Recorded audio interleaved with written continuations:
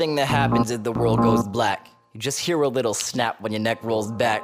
You don't bite your tongue off or foam at the lips. And before you hit the ground, there's a moment of bliss. It's like toking a spliff. It's like shedding your skin. It's better than the best train wreck there's ever been. You have to let it in, as much as it's upsetting to wake up with bruises you don't remember getting. You don't remember how the hell you ended up indoors. You don't remember. Welcome to Seizure Salad, Fustercluck Epilepticus, with test subject Micah B. The salty, slightly cynical account of Micah's shocking diagnosis with epilepsy, the synaptic jolts that short-circuited his world, and efforts to rewire his mind and create a new life. Oh, and he's going to have brain surgery. And now, Seizure Salad with your host and electrostatic meat sack, Micah B-Side. Hello. Thanks for joining us once again here on Seizure Salad. I'm Micah B-Side, your host. Today, we're continuing our conversation with Claudia from Craniosacral Therapy. It's like you just ran a marathon, but you did it in like a minute and a half. Right. Yeah. How long do the grand mal seizures last? I think the longest one lasted 5 minutes. Usually lasts between 2 and 4 minutes about, which is a pretty lengthy amount of time. Yeah. They usually say if it goes longer than 5, definitely call 911. Well, I'm thinking about, if an earthquake goes over a minute, that's a big deal. So that's all very, very interesting to me. Anything else you want to tell me about what it's like? Is there anything you can do? Like, say the smell comes on. Is there anything that you can do to head it off, or is it just coming? Once you get to a point, just the thing is, you got to get yourself to a safe place. Yeah. Once that smell hits, it's pretty much, it's too late to mitigate the situation. Is there any other thing that's maybe before the smell that is subtle that lets you know that you're in the path of the storm? You know what? And that's something I'm starting to learn. This is all kind of, I'm realizing over this past year why they're calling it the discovery phase. We're learning my triggers. We're learning the little body cues. I notice, like, if the butterflies are coming, and I'm noticing, like, oh, this doesn't quite feel right, then I know to take certain steps to change my position in the situation. If I can't change the situation itself, then I make an escape plan, so to speak. Right. I know for a fact that my epileptic seizure is one of the big triggers for me, and it's for a lot of people with epilepsy, is the lights, light patterns, pulsing light patterns, right? And I know blue LED patterned lights are particularly the blue ones for me. For some reason, I know to avoid those. And I had a housemate who played like the PS5, the newer video games, and he played with his daughter online. And there were some games I knew. It was like, I'm not going out into the living room until he's done with his session, with his father-daughter session. So, I can play Mario Kart still. I can, Wii Sports, I can bowl. But, so I'm learning those little things. I've learned case in point, I know that if I overexert myself, or if I don't have enough juice in the morning, or if I don't balance, my diet properly, these are all things that I didn't think about when I was younger, or prior to this, because I didn't have to, I guess, Doctors were always telling me, hey, you're fine, no worries, levels are all great. And it is. I mean, when they took my vitals and I got all my fluid levels back and everything, I'm in pretty damn good shape. You know, there's good. Yeah. There's nothing in my charts or anything that would suggest I need to drastically change something. So it's not a dietary thing. Right. But it's staying in the moment with a basic level of balance with probably blood sugar and fluids. Right. So it's that level. It's maintaining that level. And you know, you can have a blood test at any given time and it would show everything's fine. But in that moment when you're vulnerable, that's where things, you know, I had a healthcare practitioner once that compared me to a Triumph, you know, a car that is high performance, does really well, is beautiful. Not that that is the case, but it's a nice thing to be compared to, right? A Porsche or a Triumph, but particularly with a Triumph or any of those British cars that are so fun, MG, they need a lot of tinkering. So you could start out, you could leave the garage and be fine, but something just goes a little haywire and the whole car is like, you know, sputtering and having trouble. And I think that for some people, the way they're wired, that's a really good analogy that, you know, you're just someone that, you know, you got to keep your toolkit nearby. You know, you got to make sure that the oil's changed and everything's always right. And just because you just had it fixed and you're driving away from the repair place doesn't mean that something isn't going to go wrong. And, but when it's working great. You know? Yeah. That's a great analogy. That's a great analogy. So it's something that just always has to be tinkered with. Yeah. And maybe it's worth it because it's a Triumph. Anyway. I love those cars. I wanted one for so long. Yeah. Oh, yeah. Closest I ever got was a Fiat Spider, which was a lot of fun, I have to say. But that would anyway. Sweet. Italians, too. The Italian cars, you know. Yeah. They're very similar. But the Porsche would probably be a better car to have. They're probably just a little bit better as far as, you know. Okay, so you were about to say something, I think. I completely forgot. That's one of the other things is the memory issues with it. Yeah, the memory issues. And it's a constant battle with. I've never been a fan of pharmaceuticals, you know, and I hate being reliant on that. And it's been a battle, and I've been very clear with my providers about that. So there's a little back and forth with some. So what's the hang up with that? For me? Yeah. Part of it probably the way I was raised. You know, no, a lot of it was the way I was raised, and just my personal views on it.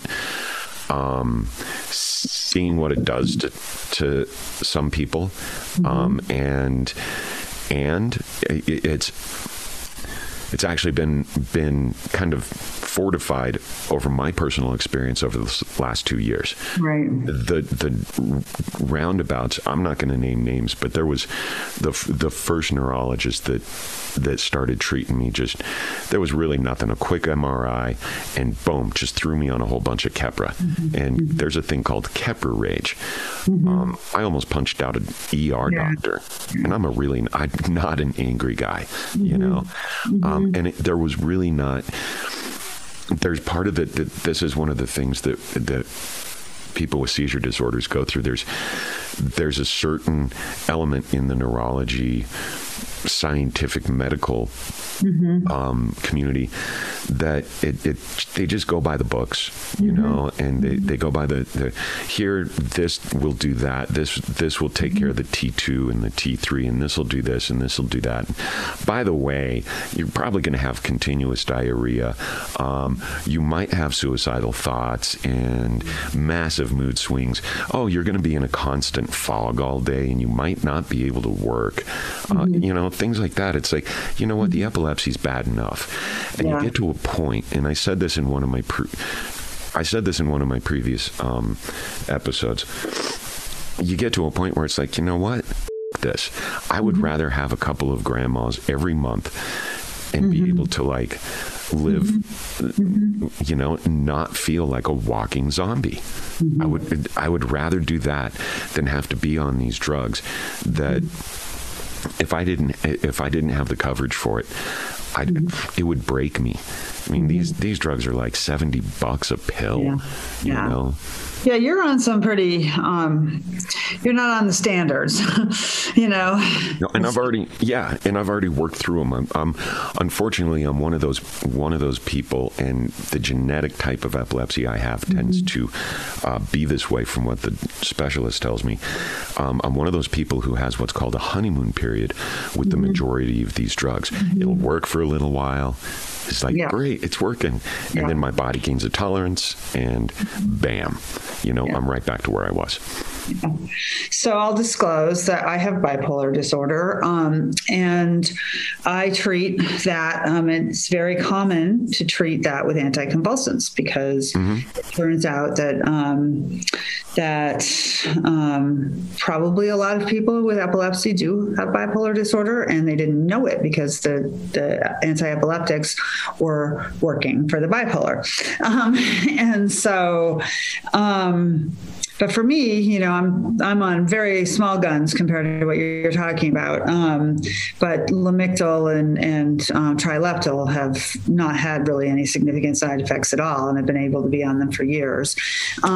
So I don't experience that fuzziness that you're talking about. And I'm not saying you don't. I'm just saying I really, for your audience, want to make sure that we talk about medication as something that is a tool. It's not the only tool. And for some people, it's necessary, and not be like, I think a lot of times people get to be afraid to go in to see a neurologist or get afraid to get a diagnosis or to try a medicine because they've heard that somehow they're like selling out the universe to buy something from a pharmaceutical company. And, that may or may not be the case, but, if you're going to buy stuff from Amazon, you may as well not be too worried about some of your other moral choices. I just feel like I just want to have a little bit of softness around that topic so that people don't feel like they've somehow failed if they need medicine.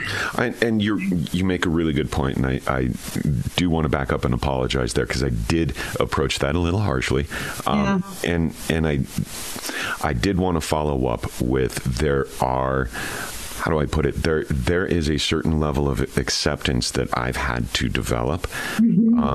We've actually found a drug that has minimal side effects. It's one of the newer ones. It's called Vimpat, and what is the other name for it? Lacosamide or something like that. I don't know. Either way, whether it's the generic or the brand name, they're like, who comes up with this stuff? Who comes up with this stuff? Right. Well, and there's question and there's doubt and there's fear and being raised by mountain hippie folk. It's like, you have this I don't know, pills. But that kind of saved me in the early days when my mom was like, no, he doesn't have ADHD. No, I'm not. Right. So that, that would have been a bad thing for you. Yeah. Right. That saved me in the early days. But when I found out, when we went into the sleep study and they took me, when that Vimpat got out of my system and I had one of the biggest grand mal seizures I've had to date, and they were able to capture it, and they were like, bam. And that kind of confirmation right there, and it made me realize that, you know what? Yeah. You've got it. You've got it. And as nasty as some of these other drugs, the adjuncts they're putting you on, the Vimpat is working. Like, it's not working entirely. I'm still having petite malls, and I'll still occasionally get a big one. But if I wasn't on something, I'd go right back to where I was and having seizures every night. I want to come back to this night thing, but in a minute. But first I want to know is, what do they say about the potential for long-term damage that might be done by having repeated seizures? Is that even an issue, or is it just you have a seizure, it's over, and you're good, except your memory? This is to my sick kids. Time to flip this shit. Depakote, Adderall, Ritalin, Pixie sticks. I don't give a fuck what put your ride into the setting sun. Use it as a weapon when it's said and done. It's all too much. Seizure Salad, Fustercluck Epilepticus is produced and hosted by Micah Ball. The song Seizure Boy, courtesy of Watsky and used with permission. Find more great music and poetry on his website, georgewatsky.com. Original logo painting by Brent Olson of Olson Studios. High-resolution MRI image of Micah's brain provided by the Rockstar Lab techs at UC Health Neurology in Denver.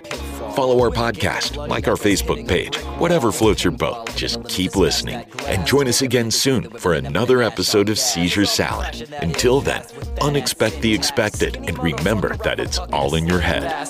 You ever had a grand mal seizure in gym class? That whiplash back when life was dishing out poop slaps? Fed up and we've all been better, but I'm set to step up. Never let up, cause the fall is just a setup now to get up. Regret'll never get the better of me with the sawed off. When I'm having trouble talking, someone knocks my writer's block off. And if my eyes glaze and my knees drift south, and you ever think to stick a credit card in my mouth, I take MasterCard and Visa for my risk rewards. I'm not biting my tongue, why don't you bite yours? It's all too much.